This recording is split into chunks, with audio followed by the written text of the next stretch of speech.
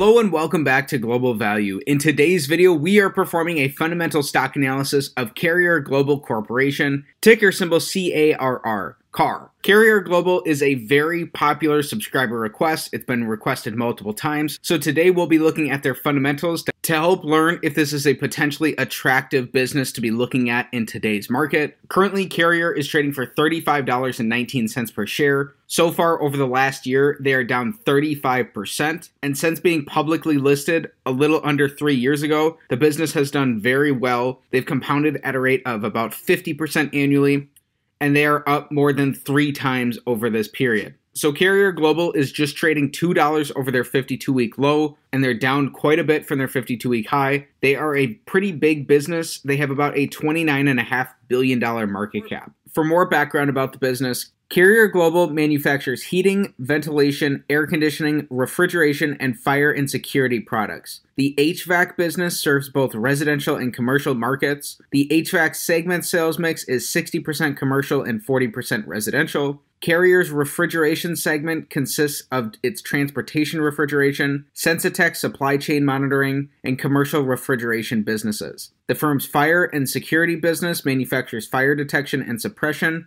access controls, and intrusion detection products. CARR Global was incorporated in 2019 and is headquartered in Palm Beach Gardens, Florida. So for our fundamental analysis, we are performing the Select 6 analysis, taking a checklist-style approach of 6 standard financial metrics to come to a holistic and beginning understanding of CARR Global, based off of their business fundamentals. This analysis is still a work in progress. It will continue to evolve and improve over time, and it's an opportunity to learn in public. So with that said, let's get right into today's analysis. Starting things off with metric number 1, we want their average return on capital over the last 5 years to be above 14%. So this is important because over the long run, over the course of decades, a stock is going to return approximately what its underlying business returns, and because the average publicly listed business only earns about a 7% return on capital. So by looking for businesses that are averaging 14% returns on capital or higher, we can potentially build in some margin of safety for ourselves based off of the overall quality of the business being at least twice as good as average. CARR Global over this time has earned pretty good returns on capital in the mid-teens.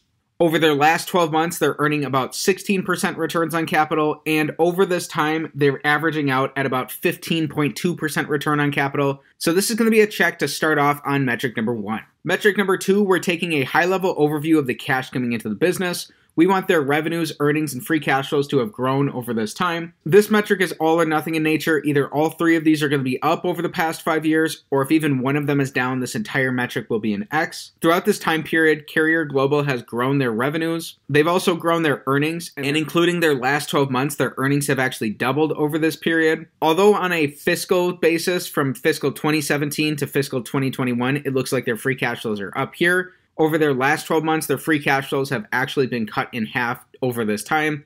So they're producing just about $1 billion of free cash flow over their last 12 months. And so unfortunately, with their free cash flows being down, this means that metric number 2 is going to be an X here.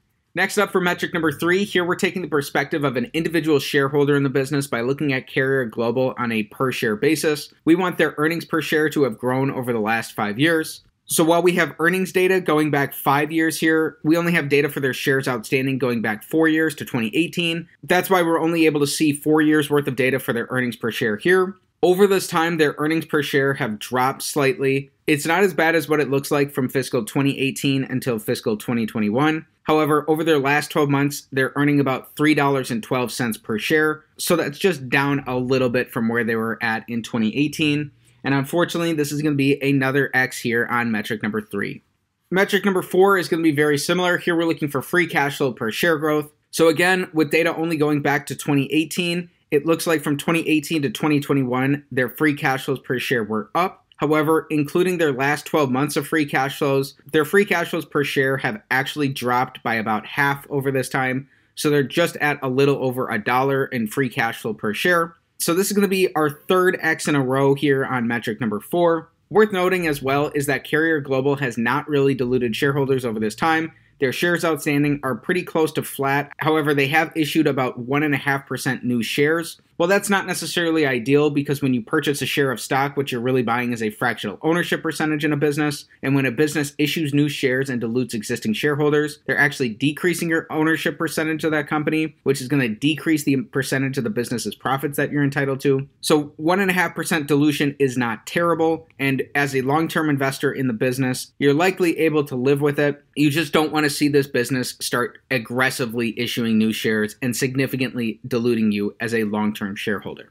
Next up, for metric number 5, we want their net debt, which is long and short-term liabilities minus cash and short-term investments, to be below the amount of free cash flow that Carrier Global has produced over the past 5 years. So at the end of last year, Carrier Global had about $7.4 billion of net debt. This has decreased. Currently, they have about $6 billion of net debt. And over this time, they've generated about $6.8 billion in free cash flow. So this is a great sign here, and this is a check on metric number 5. Based on their abilities to produce free cash flows, Carrier Global looks like it's using an appropriate amount of leverage in their business. They're not overly levered. It's a good thing they're not overly levered here because overly levered businesses during times of economic downturns are at the greatest risk of having poor outcomes. Carrier Global looks like if they needed to in a pinch, they'd be able to continue to add to this debt load. So it looks like their balance sheet is in a decent position. Again, this is a check on metric number 5, and so far through our first 5 metrics, we have 2 checks and 3 X's. Then for our final metric, the big metric of them all, metric number 6, we want their average free cash flows to their total enterprise value to give us a yield above 5%. If this is the case, this will give us a slight risk premium to the risk-free rate of the 10-year treasury and give us a reason to potentially be interested in the business. We're using their total enterprise value because that's going to give us a more clear picture of the economic reality for the business by taking into account both their market cap and their net debt position and showing us a view of Carrier Global that's more similar to the business being a private company. Currently, they have about a $36 billion total enterprise value. And we learned that over the past 5 years, they produced about $8.6 billion of free cash flow, which means that in an average year, they're producing about $1.7 billion of free cash flow. So when we divide their $1.7 billion of average free cash flow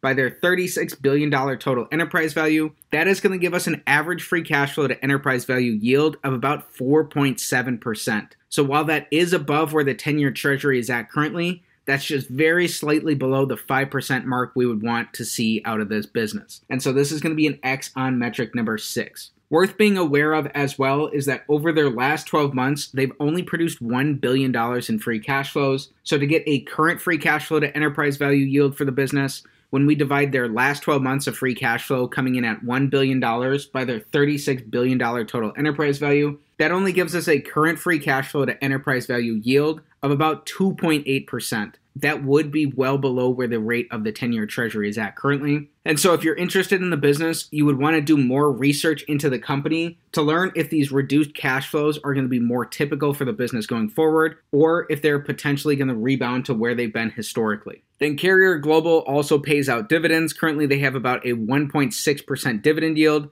So here we're taking a look at their dividend profile to make sure that their dividends are healthy and supported by their cash flows so that their dividend payouts can be sustainable going forward. This looks like this is exactly what we're seeing here. They started paying out dividends when they became a listed business in 2020. And since then, even including their last 12 months where their free cash flows have fallen in half, they haven't paid out more than 50% of their cash flows as dividends in a given year. Over their 2 last fiscal years, they haven't even paid out more than 25% of their cash flows as dividends. It looks like the company would have plenty of room to grow their dividends into the future if they're able to sustain decent cash flows above where their dividend payments are at. Then finally, here we're using a discounted cash flow model to come to a potential fair value for Carrier Global. So starting with an average of their free cash flows, including their last 12 months, and then projecting a growth stage for the business, where we assume that the business is able to grow their average free cash flows at a rate of 5% annually for the next 10 years, then using a terminal growth stage where the company's growth rate just falls off a little bit to only growing at 4% annually for the 10 years out after that. So projecting 20 years out into the future here, then if you were looking for a 10% rate of return from Carrier Global, then it looks like a potential fair value for the business based off these assumptions, which you need to determine whether they're applicable for Carrier Global here for yourself, that a potential fair value for the business would be about $21.50 per share. So that is quite a bit off from where their current stock price is at $35 per share. Then using these same growth assumptions, which you need to check for yourself, it looks like at today's prices, you could only expect about a 4.5% rate of return going forward on Carrier Global over the next 20 years. Keep in mind, again, this is based off of these assumptions that you need to do more homework on to understand if they're truly applicable here, and that this rate of return would also include their dividends over this time, which are about 1.6% of this return. So keep in mind that this type of analysis is not financial advice. It is not a buy or sell recommendation of any security. Using a discounted cash flow model based off of what we're doing here is really just useful to give us a baseline estimate for where Carrier Global could potentially be at for the future. It's not necessarily likely that this is going to be accurate going forward for the business.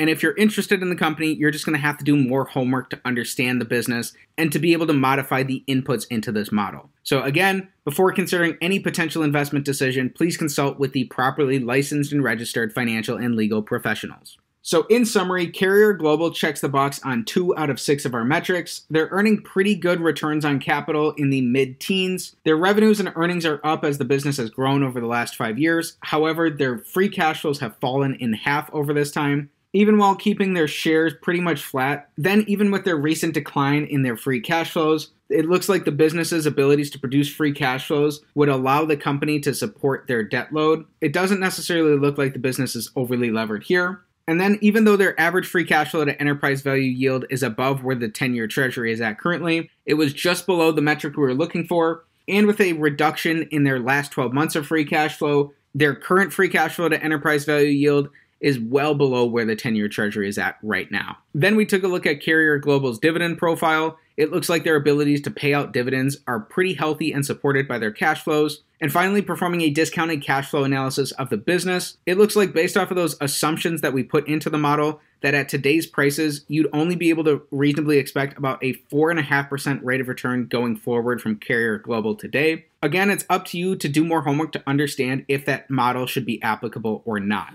So to reiterate, this type of analysis is not financial advice. It's not a buy or sell recommendation of any security. Instead, it serves as a beginning and holistic understanding of Carrier Global to help you determine whether it's worth your time to dig in and learn more about the business. If you're interested in learning more about Carrier Global, I would highly recommend starting with their filings. You can read through their 10-Ks to get both a history of the business and their operating results. Management will also lay out some of the potential risks that the company faces and give you a better sense of the overall environment that the company operates in. You'll get to learn both management's strategic approach for the business going forward, and you'll get a feel for both the character and competence of management, especially as it pertains to capital allocation. When you're finished with their 10-Ks, it would also likely be worth your time to read through their 10-Qs and to read through some of their recent quarterly earnings call transcripts. That can help you get a better perspective of the business to really understand if their cash flow issues that they've had more recently seem like they're going to persist or not into the future, or if the company is going to be able to return to where they were averaging out historically, or perhaps even surpass that. So through this deeper research into the business as a value investor, you're ultimately trying to understand the business as if you're going to own 100% of it. And you can truly understand the essence of the business and know all of the ins and outs and understand what's important and what's not for the company. You'll get a feel for both the qualitative and quantitative aspects of the business and be able to determine for yourself what an appropriate intrinsic value for Carrier Global should be. So with that said, that's it for today's fundamental stock analysis of Carrier Global Corporation, ticker symbol CARR. As mentioned, Carrier Global was a very requested business to look at. So if you enjoyed today's video, please be sure to like the video, subscribe to the channel for more stock analysis videos, and comment down below what business you want me to take a look at next time. Thanks for learning about Carrier Global with me, and have a great day.